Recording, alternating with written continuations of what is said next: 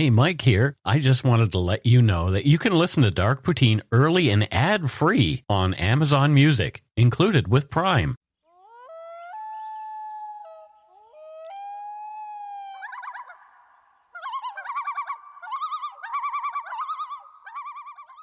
Welcome to Dark Poutine. I am Mike Brown, and across the table from me is Matthew Stockton. Hello, Matthew. Hello, Mike Brown. How are you? Good. Do you like my new outfit? I do. You're very pink today. Matthew's wearing all pink. Which is awesome. We were talking before the show, and I'm thinking about going a little brighter, too. Yeah, I think you should be brighter. Yeah. Intellectually as well. Yeah. The views, information, and opinions expressed during the Dark Poutine podcast are solely those of the producer and do not necessarily represent those of Curious Cast, its affiliate, Global News, nor their parent company, Chorus Entertainment. Dark Poutine is not for the faint of heart or squeamish. Our content is often intense, and some listeners may find it disturbing. We're not experts on the topics we present, nor are we journalists. We are ordinary Canadian schmucks chatting about crime and the dark side of history. Let's get to it. Put on your toque, grab yourself a double-double and a Nanaimo bar. It's time to scarf down some Dark Poutine. You are responsible for obtaining and maintaining at your own cost all equipment needed to listen to Dark Poutine. Dark Poutine can be addictive. Side effects may include, but not be limited to, pausing and questioning the system, elevated heart rate, pondering humanity, odd looks from colleagues as you laugh out loud at work, family members not into true crime worrying about you. Positive side effects may include some perspectives and opinions that you disagree with, as well as some wokeness and empathy. If you don't think Dark Poutine is for you, consult your doctor immediately.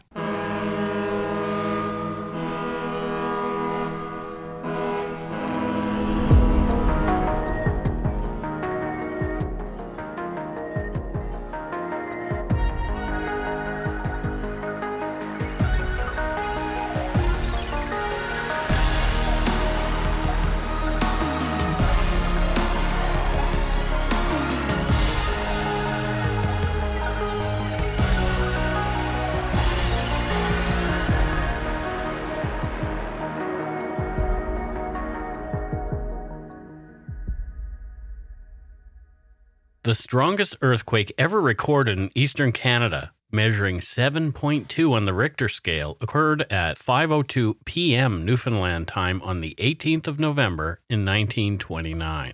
It was felt as far west as Ottawa and as far south as New York City. The quake, centered around 250 kilometers south of Newfoundland along the southern edge of the Grand Banks, caused a massive sub-ocean landslide. 2.5 hours after the quake, a series of tsunami waves smashed into Newfoundland's isolated Burn Peninsula, devastating property, upending the fishery, and causing 28 deaths. You are listening to Dark Poutine 232, Washed Away, the 1929 Newfoundland Tsunami. Earthquakes along the east coast of Canada tend not to be very noticeable. I can only recall a few very small ones as I was growing up in Nova Scotia. According to the Government of Canada, the Miramichi area of central New Brunswick, part of the Northern Appalachian seismic zone in which Nova Scotia is situated, endured a series of significant earthquakes occurring in 1982, and the largest was 5.7 on the Richter scale. And that was followed by numerous aftershocks thereafter. The zone also witnesses a continuing low level of seismic activity, including many larger historic earthquakes in New Brunswick. Further north of where I grew up, and out into the Atlantic, off the coast of Newfoundland, lies the Laurentian Slope seismic zone, the seismic area in which the deadly 1929 quake occurred. This zone comprises an area off Canada's southeast coast, which includes the Grand Banks of Newfoundland. When the events in this story take place, what we now know as the province of Newfoundland and Labrador was still 20 years away from joining Canada. At the time of the quake and tsunami in 1929, it was a country all its own called the Dominion of Newfoundland and had enjoyed self-governance for almost 75 years. Human habitation in Newfoundland and Labrador can be traced back about 9,000 years. According to the site newfoundlandlabrador.com, quote, "A land of open space and rugged individuality, Labrador is probably best known for its wildlife, untamed, unspoiled natural landscape, but history also runs very deep here. The southeast coast, strategically positioned near the Atlantic Ocean and the route up the St. Lawrence, has been the home of indigenous people for centuries and visited by the Europeans since the Vikings. Per Wikipedia, Labrador's name in the Inuktitut language is Nunatsiwak, meaning the big land, a common English nickname for Labrador. Newfoundland's Inuktitut name is Ikarumi-Ikluak, meaning place of many shoals. Put together, Newfoundland and Labrador's Inuktitut name is a mouthful for English speakers like myself. Nunatsiwak Ama Ikarumi-Kluak. Oh my God, I'm so sorry for butchering that. I'm terrible at that. Hey, at least you're trying, dude. I am trying. Situated in the North Atlantic, only the hardiest folks seem to be willing to make their homes in Newfoundland. Drawn by some of the richest fishing in the world, in particularly along the Grand Banks, which is a series of underwater plateaus southeast of the island of Newfoundland on the North American continental shelf. Fisheries there have grown up around the embattled Atlantic cod, swordfish, haddock, and capelin, as well as shellfish like scallops and lobster and other valuable sea creatures. I've just recently learned that my own ancestors on my birth father's side hail from a tiny island fishing community off the southeastern coast called Ramia, with a population of just 388. If you're from Ramia, there's a good chance that we're related. So, hi, cousin. All 108,860 square kilometers of the massive island of Newfoundland is affectionately known by many as the Rock, thanks to its barren and craggy appearance. However, according to the site Bird the Rock, it's a birding site. Okay. Yeah.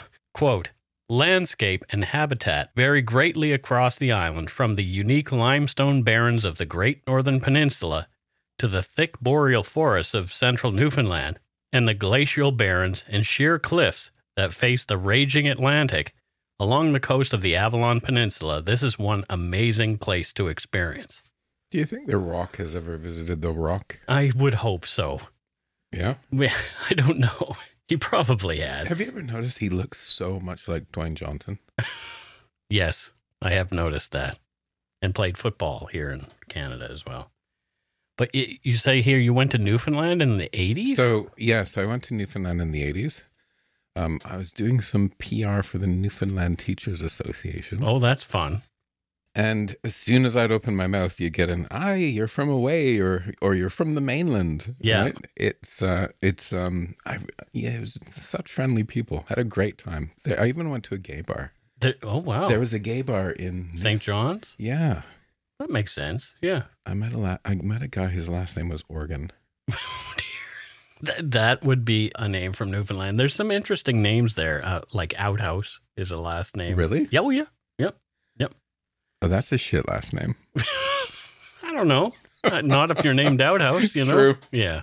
Regarding Newfoundland's climate, the site skyberry.aero says that Newfoundland has a humid continental climate influenced by coastal currents and icebergs. Summers are usually pleasant but brief. July mean temperatures remain cool along the southern and eastern coast, especially with mean daily temperatures in the low to mid-teens centigrade. However, the interior enjoys warmer mean temperatures slightly above 15 degrees Celsius. In July, the maximum temperature can even occasionally rise as high as 30 degrees in the interior, so that's pretty warm for Newfoundland. In winter, the Gulf of St. Lawrence and North Atlantic Ocean waters prevent temperatures in Newfoundland from dropping too far. Mean January temperatures range from -9 degrees Celsius to -7 in the interior, to around -4 on the southern coastal areas. Coastal fog is very frequent in the spring on the east coast because of the icebergs off the shore. In the summer, when warm air flows from the south quadrant over the cold waters surrounding Newfoundland, fog engulfs the southwestern and southern coast, occasionally for days. The entire island receives an abundant amount of precipitation, usually peaking in November and reaching a minimum in April. Winter snowfall is normally in excess of 250 centimeters everywhere, with amounts exceeding 400 centimeters in parts of the western interior. Spring rains often fall on still frozen ground and objects. Thus, ice storms are frequent in southern Newfoundland. And that's The shipping forecast for today. Exactly. Yeah. My dad used to make a joke that I have continued to tell. I'm going to do a Newfie accent. I am half Newfie, so it's okay. Weather tonight in Newfoundland is going to be dark. That's it for the weather. My goodness, like, it doesn't sound like an attractive place to live. Okay, so there's lots of snow, there's icebergs. I mean, it's pretty. It's beautiful. But the feeling of that, you know, like, oh my God. It's pretty harsh. It is very harsh. It's like they're clinging to a rock. Exactly. In the northern Atlantic, essentially. Yeah. Right? I really do want to see the icebergs one day. I hear they're like skyscrapers going past you sometimes. Yeah, it's so weird. I've seen pictures, but we should do a meetup in Newfoundland. Yeah, somewhere near the iceberg alley for sure.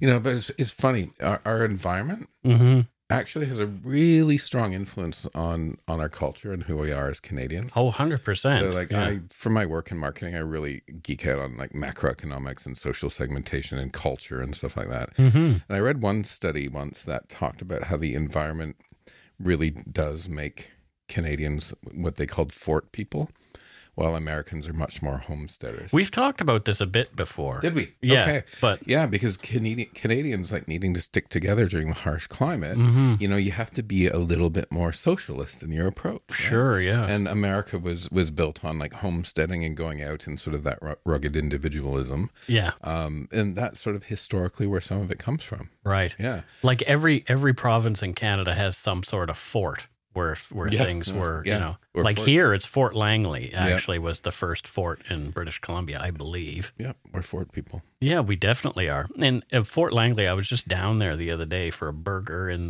the town of Fort Langley, but it's quite a nice visit. Is there an actual fort? Yeah, there's an actual fort, and they have people dressed in clothing of the time, and they will show you around and do little displays. We watched a guy do a display with a musket one time. It was quite interesting. Have you ever shot a musket? No, I have not. My uncle had one. Well, my family had a few. So there was actually a season, deer hunting season, musket season. Oh, wow. Okay. And I actually liked musket season because the deer have more chance, I guess. Because you have one shot and you got to like, you know, put the powder in and lick that piece of cloth and then put the ball in and then put the thing down and then make sure the flint's right and then shoot again. Yeah. I never shot a deer. Yeah, it's like between shots, it can be between 1 and 5 minutes. It depends how good you are. Yeah, exactly. The ground started shaking at exactly 5:02 p.m. Newfoundland Standard Time on the 18th of November, 1929. In 1999, the St. John's Senior Resource Center published the book Not Too Long Ago, Seniors Tell Their Stories. In that book, some of those who lived through the events of that evening shared their tales about what they recalled. You and I were talking about this. I love Eastern Canada sort of folk music and poetry.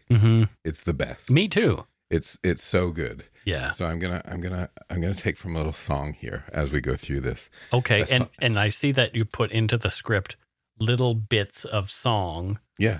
Throughout, like little lyrics. I'm not gonna sing it. Oh, thank God.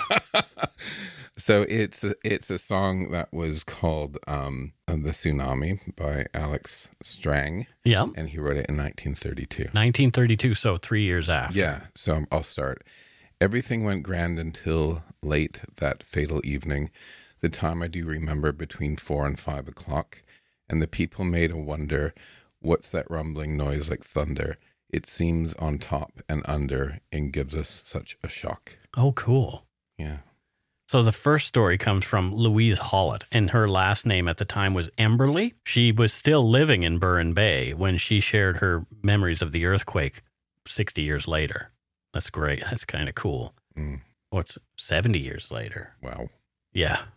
23 years old when the quake struck, Louise and her family lived in the town of Great Burn on Great Burn Island.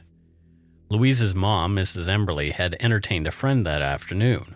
The family matriarch was in the kitchen preparing supper and had just put apple dumplings into the oven when Louise noticed a strange rumbling noise. She thought something might be wrong with the stove. The Emberley family members then ran outside where they felt the ground continue to shake for around 2 minutes. Another woman, Mary McKenna, then Walsh, was a teenager when she felt the earthquake near her family home in Lord's Cove. She was outside walking back from the store, having run an errand for her dad, Jim. Out in the open, walking along when the quake began, Mary recalled not having anything to hold on to and was thinking she might fall down. She simply stood still and rode it out. Mary hightailed it home after the shaking, and her dad asked if she'd known what had happened. He told her that everything in the house had been shaking, and Mary noticed a few cups had fallen onto the floor of their pantry. Eloise Morris was 16 at the time of the quake. Her home was in Collins Cove near Burren, but Eloise was living in St. John's, where she was attending Memorial University and studying music at Prince of Wales. She was outside when she noticed lights on a nearby light pole swinging back and forth for a couple of minutes. She had no idea the significance of the events at the time, nor how her family would be affected back home. In the then-named French Republic Overseas Territory of Saint-Pierre-Miquelon, mentioned in Dark Poutine episode 221, about 18 kilometers west of the Burren Peninsula, at around 4:30 p.m., people felt the earthquake that lasted about 2 minutes. The earthquake, measuring 7.2, was the largest ever recorded in the region, a record which still stands. As well as the Richter scale, since 1883, the intensity of earthquakes is also measured using the Rossi-Forel scale. The scale uses reports from residents of quake-affected areas to determine that intensity. There are 10 ranks, with 1 being the least intense, while 10 is extremely intense. An intensity of 1 is, quote, recorded by a single seismograph or some seismographs of the same pattern, but not by several seismographs of different kinds. The shock felt by an experienced observer. So if you were inexperienced, you probably wouldn't notice that kind of quake, an intensity of 1. I just thought you farted or something. Yeah, like earlier. Yeah. An intensity of 10 equates to, quote, great disasters, ruins, disturbance of strata, fissures in the Earth's crust, rock falls from mountains, end quote. Sort of like some of your farts. Many of them. Oh, God. Oh, dear. Sorry.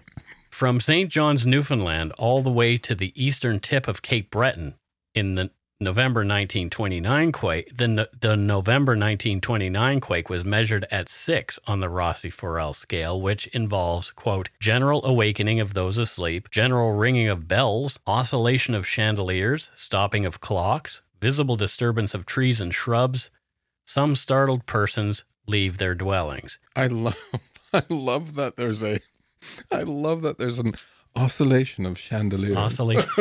Well, I don't have a chandelier, Mike. There was an earthquake here in Vancouver one time that was 6 on the Rossi-Forel scale, and I was here. I was at work. No, I don't know if you were here for that one. Well, there's one in, I think, a year and a half in. Yeah. And it was just a thunk and my whole bed moved. Yeah. Right. Well, this one was one, I was working at the gambling site Bodog. Right. And I was just outside the boardroom, which had glass walls. Right. And I saw the glass walls undulating. Wow. Yeah, they were just sort of wobbling.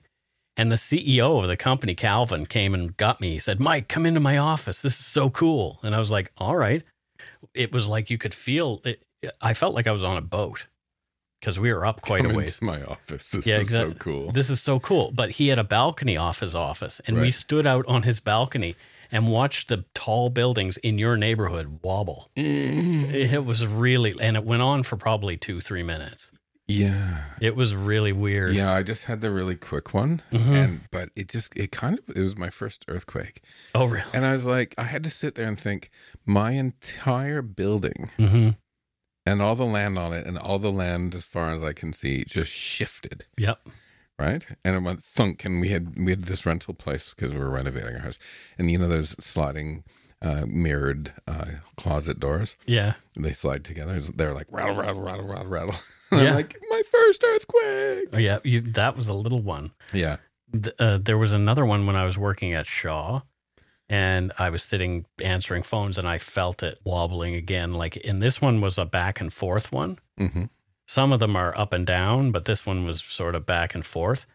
And it made me seasick sitting in my chair. Wow. Like I got seasick. Wow. Yeah, motion sickness.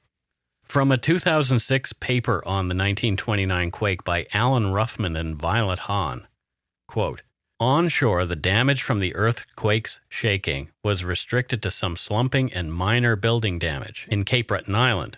Newfoundland, despite its proximity to the epicenter, experienced no physical damage other than broken crockery, shaken off shelves, because most structures were of wood frame construction built on solid substrates. As far as Ottawa, the intensity of the quake was measured at a Rossi-Forel scale as a 2, which means recorded by seismographs of different kinds, felt by a small number of persons at rest. So if you're sitting at home, you felt a little bump. And I think that was probably what we felt, that one that you're mentioning a few years ago, where everything just kind of went thunk. Thunk. Yeah. Today, Natural Resources Canada uses the internet to collect on-the-ground reports of earthquakes made by everyday citizens. We'll include a link to the site at which you can report having felt an earthquake. Under the ocean, the quake was violent and caused a geologically significant redistribution of the Earth. From the paper by Ruffman and Hahn, quote, on the ocean floor offshore, part of the Laurentian slope was shaken loose and began an underwater landslide that went on for hours and flowed at least 1,100 kilometers out onto the floor of the 5,000-meter deep Somme abyssal plain. The, quote, turbidity currents moved at speeds of 50 to 70 knots, that's 93 to 130 kilometers per second, and cut 12 transatlantic telegraph cables in about 28 places. About 200 cubic kilometers of material was removed over an area of 20,000 square kilometers of the continental slope and rise.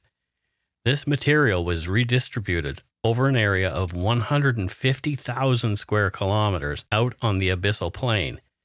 This is an area 1.5 times larger than the island of Newfoundland.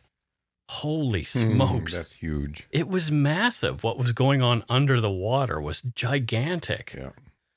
As we learned after the earthquakes in Sumatra on Boxing Day of 2004 and in Japan in 2011, massive undersea earthquakes with huge displacements of Earth can result in devastating waves called tsunami. This is what came next on the evening of November 18, 1929. And conveniently, I wrote about the Sumatran Boxing Day quake and tsunami in my first book, Murder, Madness, and Mayhem, available everywhere. There, I think I did a passable job of explaining what a tsunami is. Quote, translated from Japanese, the word tsunami consists of 2 characters, one atop the other. The top character, su, represents the word harbor, and below is nami, of course, the figure for the word wave. So it means harbor wave. Yeah. A tsunami is not a single wave, but a series of them. The initial wave may not be as destructive as those that follow. Intervals between each wave may be as little as a few minutes to as much as an hour. Thus, many times, people who believe the worst is over have been swept away by a later, more powerful wave. End quote. If you want to learn more about that particular tsunami, read my book. The 1929 quake, although not as deadly as the ones originating in Sumatra and Japan, did create a tsunami that raced toward the unsuspecting residents on the Burin Peninsula. From the paper by Ruffman and Hahn, quote, the submarine slump spawned a tsunami, often but incorrectly referred to as a tidal wave, that traveled about 600 kilometers per hour in the deep ocean water south and eastward from the epicenter.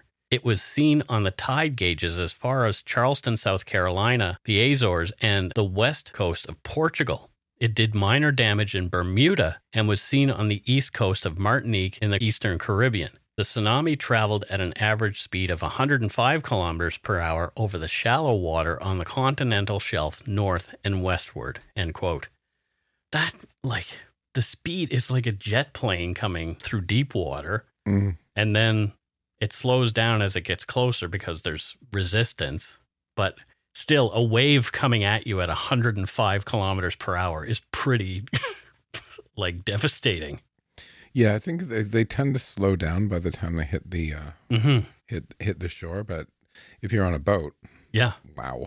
Do you ever pretend when you're in the bathtub you make little tsunamis and you picture it being like the entire ocean? Yeah. It's the same idea. I have done that. Or fart and think it's like a volcano. You're hilarious. I remember the night of the tsunami in Japan. Well, it was daytime there, but I came home from work and watched it on the news, and just the speed of the water traveling over the land and just gathering things up without, it was just relentlessly stalking. Yeah. And cars trying to outrun it and not being able to. It was horrific. Horrible. Eyewitness accounts taken from various sources recorded what happened next. After the shaking stopped, Louise Emberley and her family ate their supper and finished off with the apple dumplings her mom had made. Over the meal, they chatted about the rumbling they'd felt and heard. Afterward, Louise made up her mind to walk down to the Great Burren Telegraph office to see if there was any news about what had occurred. She grabbed her coat and put on her shoes and headed out into the cool evening. As Louise walked, the harbor was to her left. She noticed something odd. The harbor was dry. All the water was just gone. She could see the bottom of the harbor and noticed a fishing boat at the wharf sat on the harbor floor high and dry. So from the song, the water, it proceeded far out and unexceeded, more than any tide or wave they had ever before.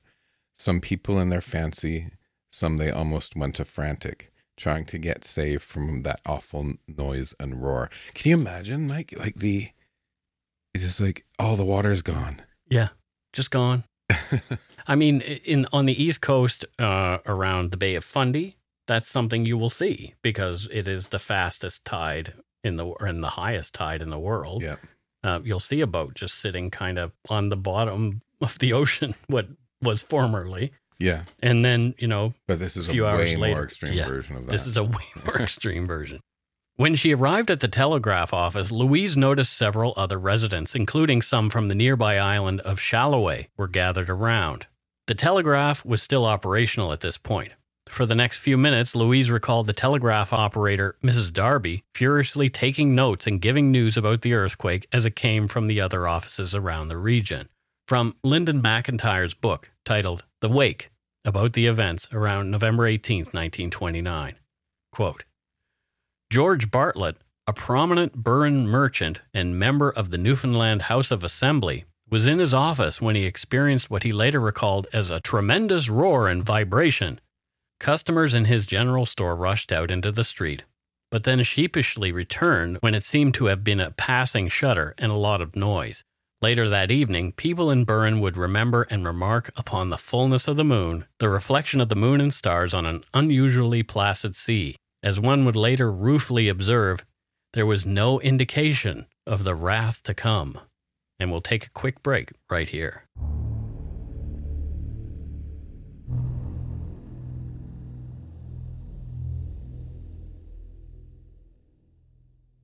And we're back. Matthew, what are your thoughts so far? I really like how you've picked up these stories from elderly people that lived through it. Mm-hmm. Because the Sumatra Boxing Day tsunami hit me hard because I'd actually traveled to a lot of those places and actually saw, hotels and places I've been to getting wiped out. Yeah. And it occurred to me that we have a short memory as a human race. Mm-hmm. Like tsunamis have been throughout history, right? Yeah. And, there's an earthquake and then all the water sucked out and we go, oh, let's go down and look at it. We don't know what's going on. Yeah. Right. But it's the same thing every time. And I think, these stories from the old folks in Newfoundland, for the region help to remind people of this danger. Yeah. I mean, You said let's go down and look at it. And I mentioned in my book about a couple who I knew who were in the area of that Sumatran tsunami who lost their lives. Yeah. And the last photos on their camera are of this big wall of water coming toward them. Yeah, you don't go and look. And I think at least with the Japanese, we've lived through it. Mm-hmm. The Japanese recent tsunami and the Sumatran one, all this stuff now has been televised globally. Yeah. Stuff we didn't have before. So I think maybe as society, we're kind of more up to speed on what these are and what to do. You mentioned how the Japanese artist Hokusai shared his vision of a tsunami Yeah, don't you love that picture? Yeah, the wave. Yeah, Yeah. I have it on my wall. Yeah, I know. Yeah. It's such a good picture. Yeah, it is great. But it was done on a wood block. Yeah. Yeah. I guess, if there's no news, like, let's make a wood block. Here's a wood block to remind everyone. Exactly. Young Mary Wall shared her recollections about what happened next in the book not too long ago. Seniors tell their stories. Quote, I was in the front door when I saw the harbor. I still had my coat on. I called to Father. Pop, there's no water in the cove. It's all rocks. He said, what? And I repeated it. And I said, come and see. And that's when he got up and looked out. He stayed staring at the dry harbor. Then we saw the wave coming. People were outdoors hollering to everybody else. That was the way you got in touch with one another. So they all came out and saw it. Then we saw the water coming. Everybody started to run because it wasn't like it was coming in through the cove. It was like it was coming from the sky. That's how high the wave was. But it got smaller as it came in. End quote. The water came in with power going 40 miles an hour, taking everything before it as it rushed along the shore. There were skiffs, punts, and dories, likewise stages and shores, and dwellings swept to glorious that will not be seen no more. Can you imagine that water flying in like that? How he says, Mike, that it looked like it was coming from the sky. It was so tall. Yeah. Yeah, oh, God. It would be very scary. Marion Kelly, born Moulton from Kelly's Cove near Burren, was 13 years old at the time of the 1929 Grand Banks earthquake and subsequent tsunami. Marion was at the home of an elderly neighbor, transcribing for the older lady who was unable to write but wanted to send a letter to her daughter in Boston. When the quake struck, Marion was frightened and ran home. The route took her along the shore. Back at home, feeling safer, Marion, still in her school clothes, set to work doing her English homework at the kitchen table by the light of a kerosene lamp. Even in 1999, she could recall the sentence she was writing when the first wave struck, 2.5 hours after the quake. The line was, quote, if you do not leave the house, I will send for the policeman with that fine, end quote. There was a tremendous roaring sound that sent all the occupants of the Shea home out into the yard, hoping to make some sense of and see what was going on. The family was shocked to see a wall of water advancing toward them. In the book Not Too Long Ago, Seniors Tell Their Stories, she said, quote, the sea was just like a mountain coming, but slowly. That's what it seemed like to me, right straight, end quote. Marion, instinctually knowing she had to flee, picked up her 3-year-old brother Elroy. She and he ran for higher ground, having to jump over a fence, her toddler brother in her arms. She looked back quickly as she ran, seeing water coming through the fence she just leapt over, and her house floating away, the kerosene lamp still visible in the window. The sight gave her incentive to run faster than she ever had. That paints a picture. It certainly does. You see, turn back and see your house going in that lamp that you were just working. Now the tidal beams reflected seemed sad and unexpected. Women and little children, they were bathing in the waves. There were mothers, sons, and daughters that got smothered in the water, and 16 precious loved ones had met their watery grave. Marion got to safety with her little brother Elroy, who was too young to remember later what had happened. Marion's mom, Frances, and the youngest in the family, Dorothy, were not so lucky. They were washed away, never seen again. Marion's father, captain of a schooner, had been out of communication gathering wood for the winter elsewhere in Newfoundland, away from the effects of the waves.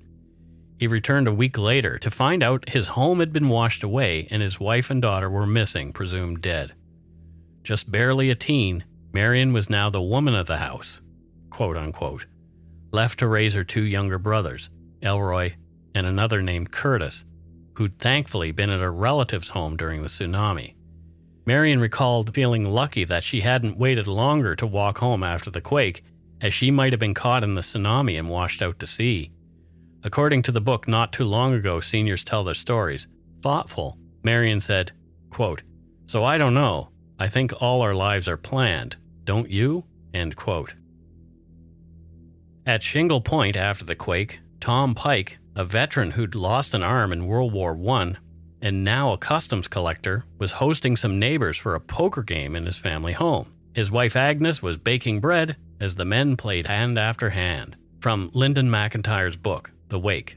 At about 7:30, the poker game and the baking were interrupted by a townsman who arrived in a state of breathless panic. Something ominous was going on outside. Someone went out to check, then rushed back in. The tide was rising rapidly, he said. A tidal bore, almost like a wave, was surging down the harbor, straight towards Tom Pike's house.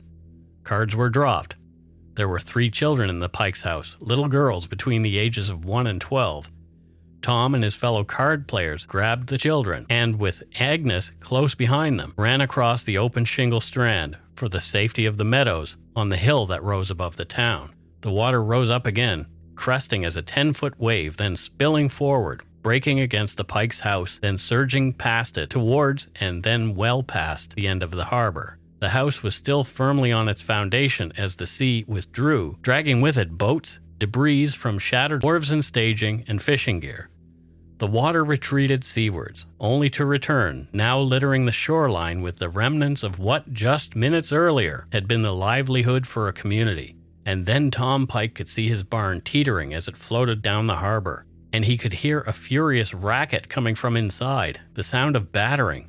The door swung open, and Pike's little Newfoundland pony leapt into the swirling water, swam to shore, clambered out, and galloped away. 3 days later, he returned. End quote. Poor pony. Poor little pony. You imagine you're just playing cards with your buddies, and someone runs and says, "We got to get out of here right now. The water's coming." Nobody had seen it before. Right, yeah. Like, can you imagine just, you walk outside, Mike, and there's this wall of water. Like, you have to take it all in. Yeah. Very quickly. And then take figure out what to action do. Yeah. really quickly. Yeah. Right? And you've got a little quote from the song here. Yeah, I like this part with this section of your story because the song goes, it crept the highest fountain, it drove people to the mountain. They're going higher up. Yeah. Women with their children, also elderly men and boys. Their lot was in the water's great confusion, saying, let us still go farther. We don't know how far it will rise. Right? So they're running. Yeah. And they don't know how far they have to go. You don't know if it's going to just keep going. Where right? you're going to be safe. Yeah. Louise Emberley was still at the telegraph office when the waves washed into Great Burren. Thankfully, the office was on high ground and everyone there escaped the devastation, although many had lost or damaged homes and property. Many present had no idea what was going on, why the ocean was doing what it was. They'd never seen anything like it. A local lighthouse keeper, Sidney Hussey, who'd hailed from England, explained what was happening to his frightened neighbors, that after a quake, under the ocean, it was not unusual that what he called tidal waves would follow. The United States Geological Survey explains the difference between tidal waves and a tsunami. Quote, although both are sea waves, a tsunami and a tidal wave are 2 different and unrelated phenomena. A tidal wave is a shallow water wave caused by the gravitational interactions between the sun, moon, and earth. Tidal wave was used in earlier times to describe what we now call a tsunami.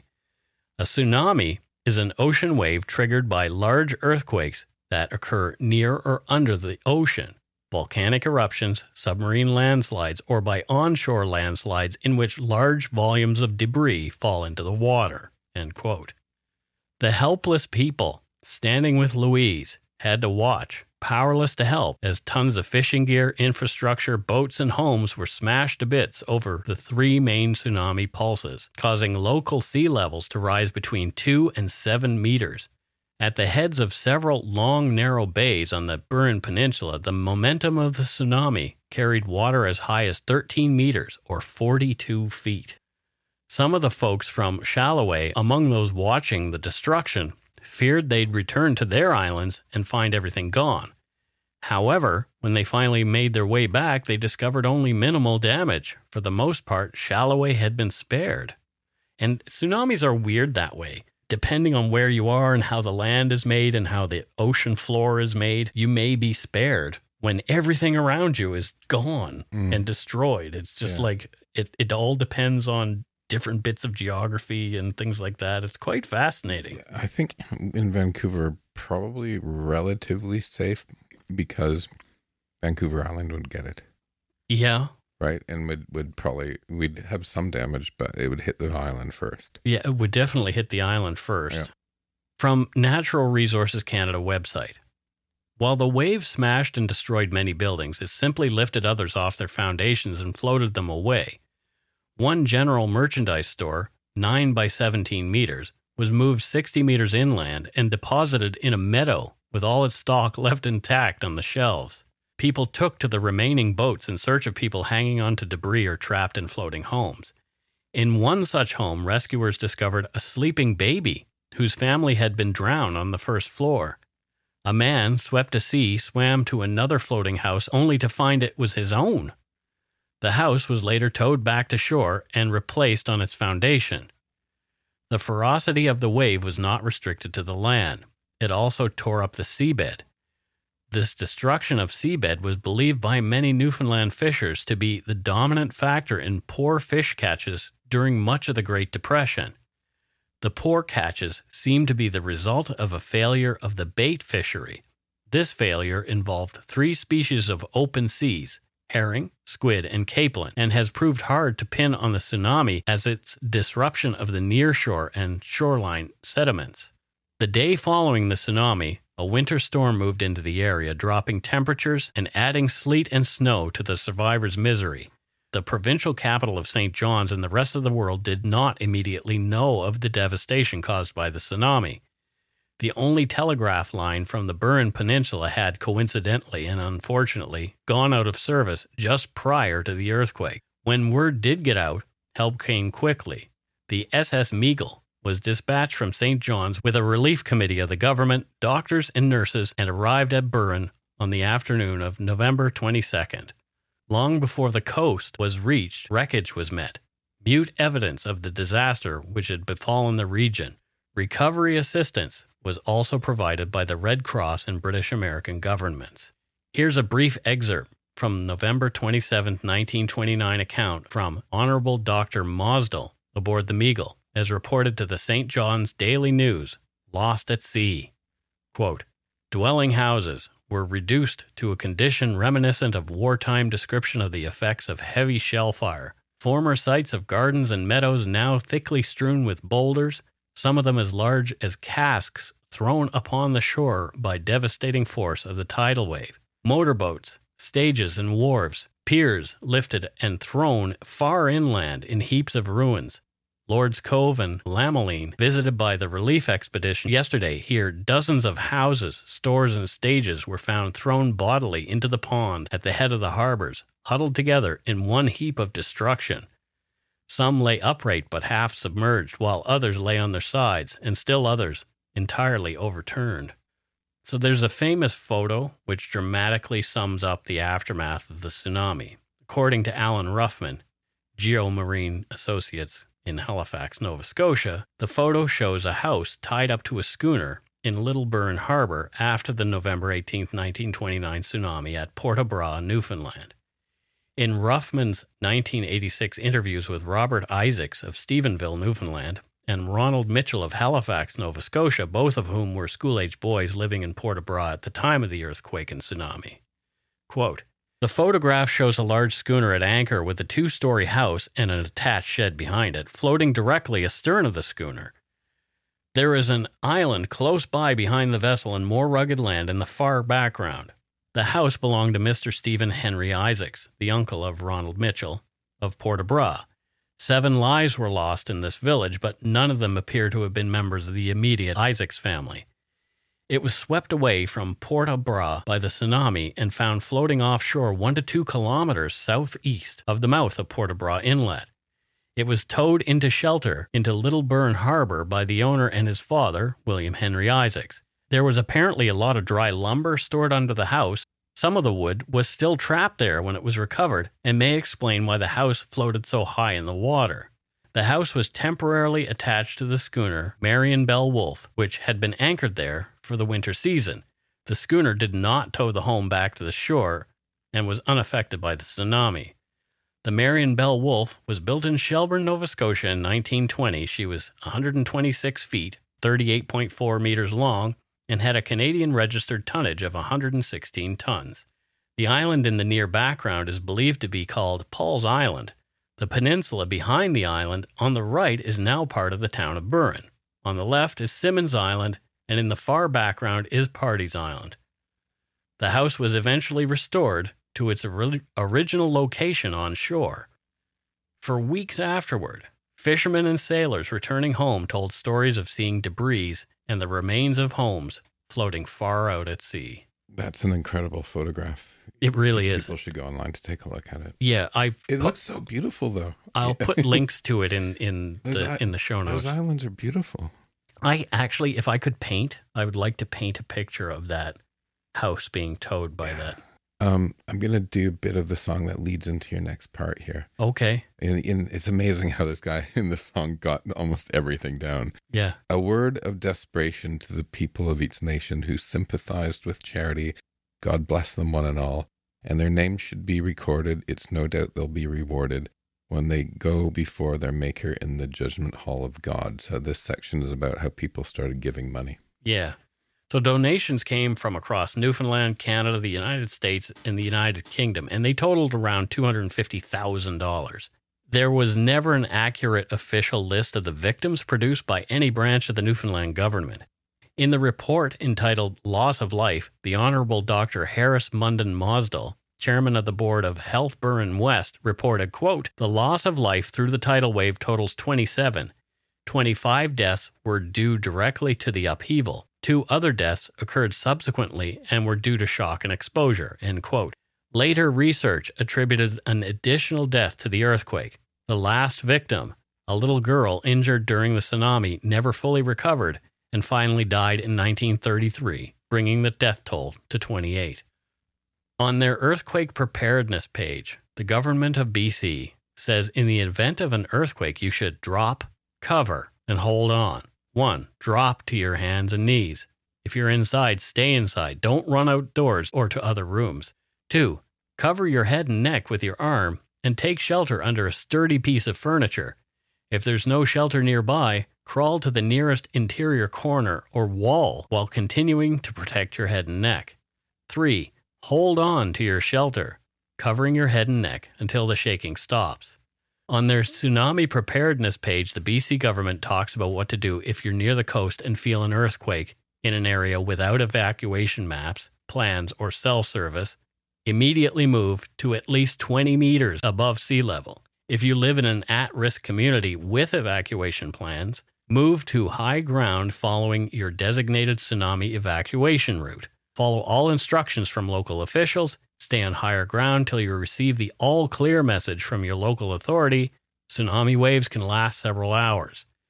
Never go to the beach to watch the waves. A tsunami can move faster than you can run. And that's it. Let's talk about some disaster preparedness. I mean, we're going to have an earthquake here, for sure. There's a big one coming. Of course we are. CBC meteorologist Joanna Wagstaff is also really educated in earthquakes as well. So she did like a big series over time on CBC on their website. And I think there was a bit of a podcast about earthquake preparedness here in British Columbia. It's fantastic. So obviously, I'll have to check it out. Check that out. But what have you and Justin done? Like, are you guys preppers at all? Yeah, we are a little bit of preppers. So it started with an earthquake backpack. I got them for Christmas one year. And it said on it, 2-day two-person kit. Yeah. And when Justin unwrapped it, he said, or a 1-day 4-person kit if you, quote, happen to have an accident. I'm like, gee, thanks. Right. He's like, push me off the building and keep it for a couple of days. But yeah, we also have an agreed meeting place. Yep. On slightly higher ground. You know, it's more like an earthquake preparation than tsunami, but we are smart enough to go, you know, we're downtown and there's water around us, so it's higher ground. Yeah. So we have a agreed place to meet if we're separated or when it happens. Mm-hmm. And we have enough food and water, enough water for 3 weeks. Yeah. And enough food for a month, canned food and stuff like powdered milk. There you go. Yeah. And of course, we have canned food for Steve. But he'll probably be the last survivor, and when the food runs out, he'll probably eat our bodies. Gladly. We also have some medical kit and medication, and I think the next thing I want to do is buy like a crank radio, a generator, and a Coleman stove. I have a crank radio. Okay. Yeah, and I also have like a really cool battery charger that's solar powered. So I can just put my battery charger out into the sunlight. Yeah, these sort of techie things I want to get. So the first thing I focused on was the actual medical, food, Yep. water, where we would meet. Yeah. And we also have like lots of small change and stuff. Oh, there you go. And Justin won't let me get a gun. Yeah, you don't need one. Yeah, well, I'm worried about, so I'm pro gun control, but I'm not anti-gun, if you know what I mean. Do you have your PAL, your there's like a gun thing, like a license that you need? No, because I moved away and never needed it. So, right. But I am a little bit like, well, when society breaks down, like if it's really bad and society breaks down, like, do I need to protect myself? But Justin won't let me get a gun. I have surprises. Like bear traps and shit. Yeah, I just have surprises. You're like Home Alone. You'll be like Home Alone. Yeah. Yeah, I learned everything I know about preparedness from Home Alone. Yeah. Okay. And Walking Dead. But yeah, so, I think, we're kind of the better safe than sorry. And you just have to take action to actually go, okay, this weekend, let's go out and buy some stuff for survival. Yeah. Right? That's all it takes. Yeah, I've got a kit that's ready to go. Okay. I need to start. Is it in a little Hello Kitty backpack? No, it's in it's like a camo backpack. Okay. Anyway, yeah, it's a tactical thing. But there's like in there's all I need to. I could survive out in the wild with that, Right. which is interesting. Like I have one of those really cool straws that will filter water and all that kind of stuff. So I could drink out of the toilet if I needed to. And, well, what about for the cats? This is what I got to figure out. Yes, I got cats, but anyway, let's not go into that right now. Yeah, because you have to look after your babies as well. That's Yeah, why, like, totally. literally, we bought stuff for Steve Mm-hmm. because we're like, we're gonna need him. Yeah, yeah. Well, there you go, and that's it for Dark Poutine episode 232. Washed away the 1929 Newfoundland tsunami.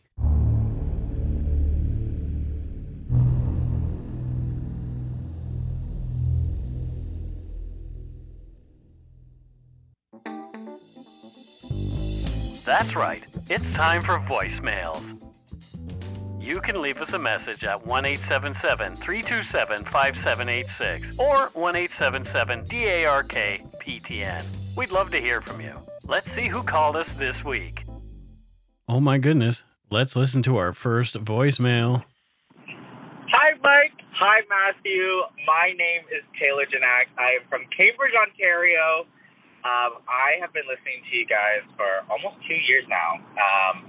Your episodes are literally the perfect time from when I leave my small town to when I head to Toronto, where I used to go to school for film and television. So I respect you guys so much.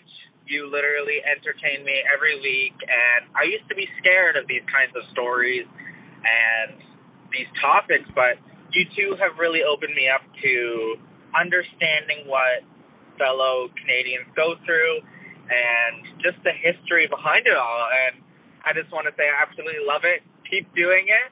And if you ever need a third guest, let me know. So thank you guys, and go shit in your hat. Well, that's kind of how you. Taylor. That's how you kind of came on into the realm of Dark Poutine. You said, "Hey, if you ever want somebody to help like, you, give me a chain." And they're like, "Hey, I need you to sit in once," and then it just happened. yeah, exactly." So Taylor, you drive from Cambridge to Toronto every day? Is that a long haul?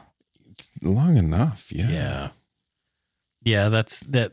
A lot of people spend a lot of time on the train, and that's what helped me to make the decision to leave when I was offered the package. It was either stay or take a package.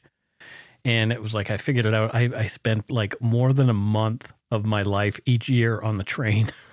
Yeah, but Taylor's probably driving. There's not a lot of Yeah. useful trains in Ontario. Well, there are some, but anyway. Let's listen to another voicemail.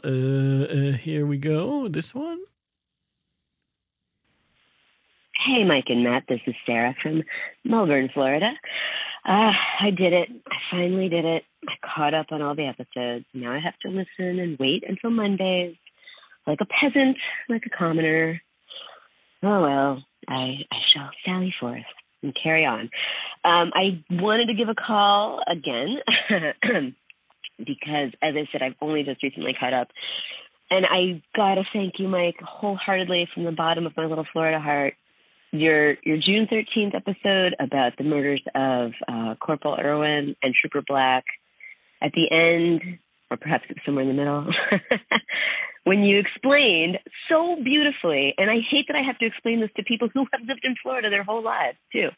The sunshine laws, which were literally named that to, quote-unquote, shine a light on the behavior of people as a means of, like, trying to publicly shame them, is a unique set of laws that we have in the state that allow for basically anything that is marginally searchable as a public record to be blasted across, now the internet. But when it was created, I wouldn't say it was Lot and Child.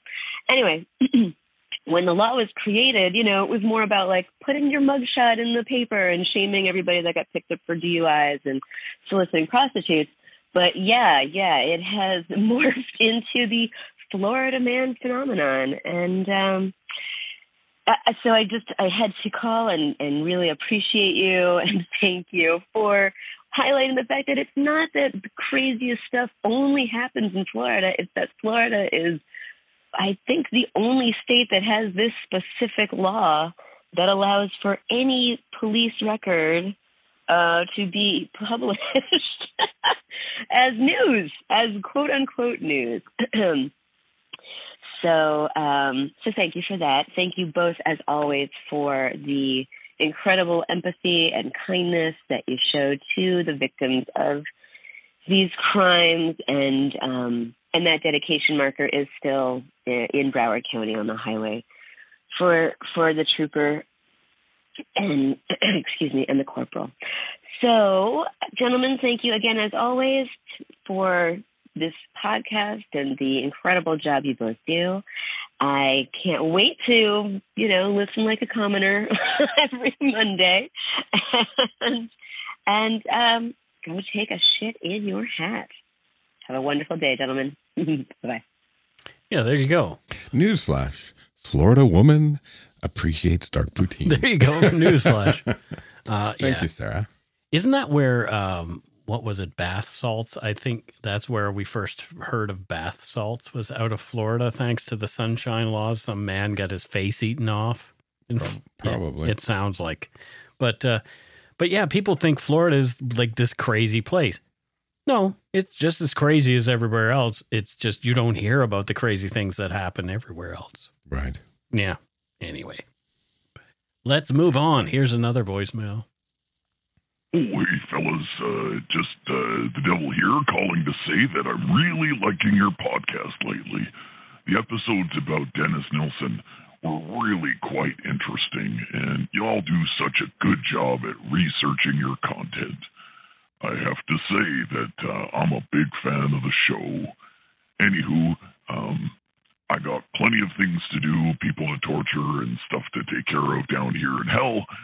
So I just wanted to say a quick note to tell you guys that you're doing a great job and to keep it up, boys. Great work. Oh, and give my love to Steve. Give him a little pet on the chin for me or something. Or rub behind the ears and tell him you love him. And, tell him the devil loves him too. Anywho, y'all have a good day now, okay? Bye. Satan away. Well, I love it that Satan calls every now and again. If you need a fan of the show, Satan's a pretty good fan to have. I'm more than happy to have Mr. Morningstar listen to us. Yes, exactly. Yeah, exactly. And I will give a little pet. If you give Cerberus, is that the name? Cerberus, the hound of hell. Yeah, give Cerberus a little pet behind all of his ears. All of the many ears. 6 of them, I think. Yes, six-headed dog. Yeah. But yeah, I love 3-headed dog, 6 ears, I think. Oh, right. Yeah. I love that Satan calls, but anyway. Me too. Yeah. We'll listen to one more. Let's do that. Hey, Mike and Matthew. I am calling from, my name is Jackie. I'm calling from the high country of North Carolina. And I just love Matthew's disclaimer at the beginning of the show. I was shocked that no one else has called about that, or at least if they have, you haven't played it on the air. So when I did not hear any comment about it again today, I thought, okay, I get to be the one to do it. I love it. Have a great day, and go take a poop in your toque. See ya. Yay. Thank you, Jackie. Yeah, I love that disclaimer. It's it saves you from having to come up with something fresh every week. I know. I actually came up. I was like, hey, Mike, why don't we do this? Because I was like, I need to come up with everything every week.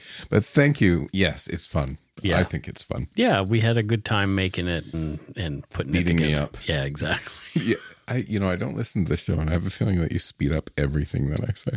No, I don't. I definitely don't. And here's my... You probably get about 3 sentences a week, just so that's you know. okay. Yeah. I am used to ending up on the cutting room floor, No, Mike. you definitely don't. You definitely don't. You have very thoughtful additions to the show that I appreciate very much, Matthew. Sometimes. No, you put a lot of effort into thank you. What you do, and I appreciate that. And I appreciate you, Mike. Well, see, look at that. Look at us being all nice to each other. No, it's good. Like, of course it is. We have a good time doing the show, and I guess as long as we have a good time doing it, we're going to keep doing it. Absolutely. Because, you can't stop us now. Once we're into it, we're into it. Stop us now. Oh gosh, I love Queen so much. Me too. This queen loves Queen. I was so upset. I was in Kensal Green, which is one of the Magnificent Seven cemeteries in London. And I found really cool stuff. There were some cool headstones and stuff, but I didn't realize I was in the cemetery that Freddie Mercury is buried in, and I didn't see him. Tisk tisk. I saw George Michael in Highgate, but I didn't see Freddie Mercury. George buried in Highgate? Yeah, he's buried in Highgate in the old section. It's beautiful up there. Okay. Yeah. But his family says no photos and don't leave anything. So it was very clean around his grave. And I didn't take a photo, obviously, because that was his... Trying to respect it. Yeah, exactly. His family. Anyway, I guess it's time to move on to Patreon. That's it for this week's voicemails. Again, you can leave us one at 1-877-327-5786 or 1-877-DARK-PTN. We'd love to hear from you, even if it is just to say hi and to tell us to go shit in our hats.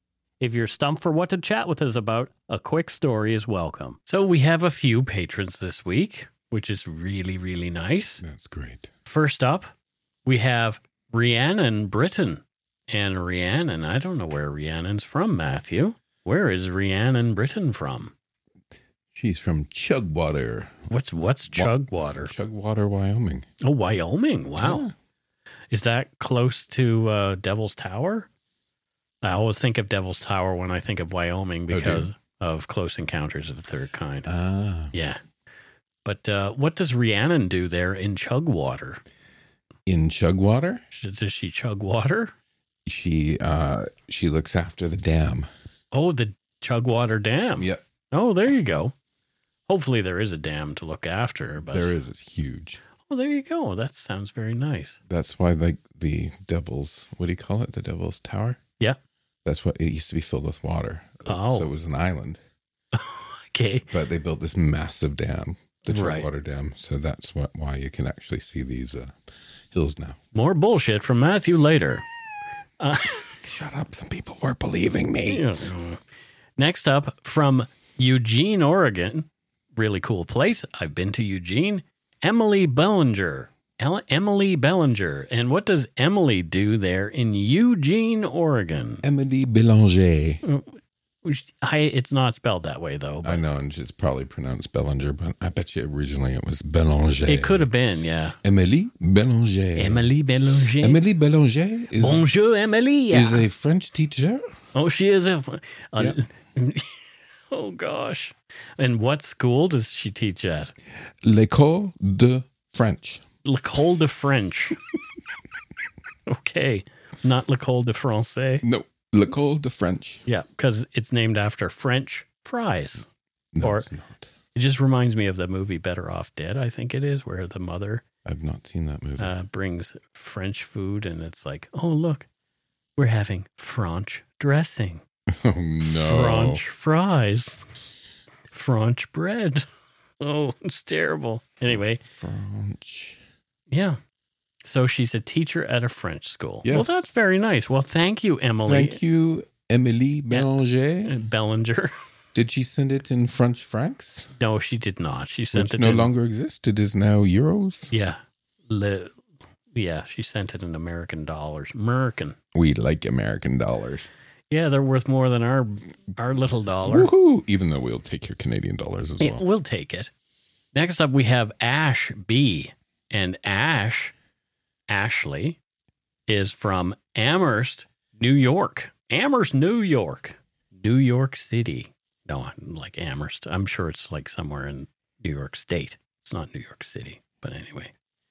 Everybody always thinks when you hear New York, you think immediately New York City. But there is actually a gigantic state attached to that city.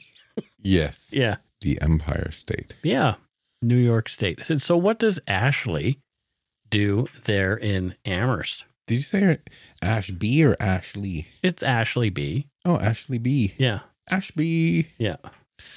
She owns a restaurant called Ashelby's. Ashelby's. Okay, and what's their specialty there at Yeah. Ashelby's? Crackers. Crackers, like us. I'm now just mixing up all the American chains that I know nothing about. I just thought of Cracker Barrel. Oh, well. But I'll never mention the chicken place. Okay, the chicken place? Oh, Chick-fil-A. Because anti-gay. Anyway, next up we have Carly Walker. And Carly, I don't know where she's from. It could be anywhere. She's from Inverness. Inverness? Well, Scotland. Oh, there's an Inverness in Nova Scotia too. Yeah. But Inverness, Scotland. Mm-hmm. I do want to travel to Scotland. Now that I'm sort of familiar with the UK, I want to see the rest of it. Mm-hmm. I saw a lot of London. I saw Cambridge, but I want to go further north and maybe even Ireland. I'd like to take like a ferry to Ireland if I can. But Northern or Republic of, or both? both. Why not? Yeah, why not? Yeah. Do the whole island. Yeah. I'd like to go there for a month if I could. That'd be fantastic. Right? Just take a month of my life and just do the whole island, a whole couple of islands there. Scotland is gorgeous. Ireland is gorgeous. My grandmother's from England is Glasgow. gorgeous. My Wales is gorgeous. Yeah. Your grandmother's from Glasgow. Yeah, my grandmother Brown was from My Glasgow. great grandmother's grandfather was from Ayr, which is just a little bit south on the coast. Well, there Maybe you go. they knew each other. Probably. And then my dad's family is from County Cork in Ireland. County Cork. But Carly is from Inverness. Okay, and what does she do there in Inverness? Carly is the heiress of the Johnny Walker fortune. Wow, Yes, the whiskey lucky. that they make up in Inverness. Wow. Yep. Well, there you go. Keep walking, Carly. Keep walking. Exactly. Keep on trucking. And we have one more patron for this week, and it's Katie Mallow, or is it Malo? I don't know. It's spelled like Halo, but I'm going to say it's Mallow. And Katie is from Modbury Heights in Australia. So she's a nice lady. Hello, nice lady. We have a Sheila from Australia, Modbury Heights. Katie. Katie, yeah. Katie Malo. Yeah. So what do you think Katie does there in Aussieland? She is a marionette specialist. Oh, I was going to say she's a marionette. That's amazing. No, she makes marionettes and Oh, she that's puts on cool. shows. She worked with she worked on the early days of Stingray and stuff like that. Oh, Thunderbirds? Yes, and Thunderbirds. Yeah, I love Yeah. Thunderbirds. So Katie was instrumental in Stingray and the Thunderbirds. That's very cool. Yeah. Thank you, Katie. A friend of mine, her parents knew somebody who had to do with making Thunderbirds and got to see the marionettes. Justin's obsessed right now. Oh, that's really cool. Yep. It is a cool show. Anyway, Thanks, Katie.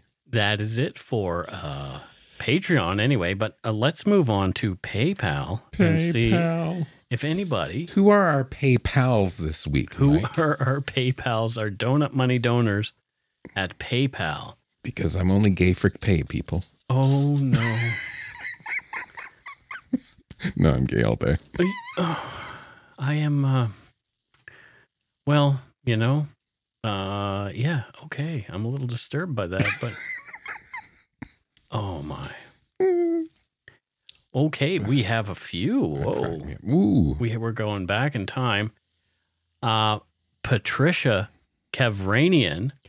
Thank you, Patricia. So we had her on before because we mentioned her in Patreon, I do believe. And so she sent some donut money because she was laughing. Little top up. She said, I'm an accountant from San Mateo, California, but I'd much rather be a stoner from Stoner, BC. Thanks for the laugh, Trisha K. Well, thank you so much. That's really funny.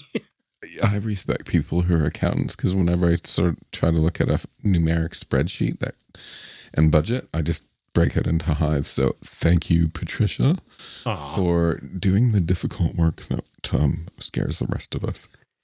Next, we have Suzanne Latagny, and Suzanne is from Enniskillen, Ontario. Enniskillen, wine country. Oh, you know Enniskillen? Yeah, of course I do. There you go. And she says, buy yourselves a few donuts. Thank you. Oh, thank you, Suzanne. Yeah, so what does Suzanne do there in Enniskillen? She's a grape stomper. Oh, so it's, yeah. Yeah. And, well, there you go. But it's cold when she makes the ice wine. Well, you don't want to be tipping out of the feet freeze during the wintertime when she's crushing the frozen grapes. Oh, well, there you go. Next we have from Surrey, British Columbia. Actually, I'm looking at the address very close by.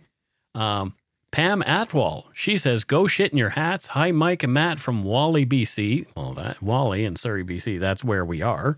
I love listening to your banter and the care taken when speaking about the victims. Hope to run into you in good old Newton one day. Well, I'm not there anymore. I'm in your neighborhood now. Take care and keep up the great work. P.S. I had goosebumps the whole time listening to the episode about Clifford Olson. My brother has sworn his whole life that Clifford tried to pick him up in the Cedar Hills area when he was a kid. He threw his bike in a ditch and ran from the van that he was asked to get into. Shivers as I write. Pam Atwal. Well, thank you, Pam. But thank you, neighbor. Yeah, neighbor. I'm gonna crank some hardcore techno while I drive out. Mm-hmm. And then hopefully if she listens to this tomorrow, she'll know that that was me. What are you driving today? Like a smart car? I'm driving a Toyota Prius. Oh, a little Prius. Very cute. Vroom, vroom. Vroom, vroom.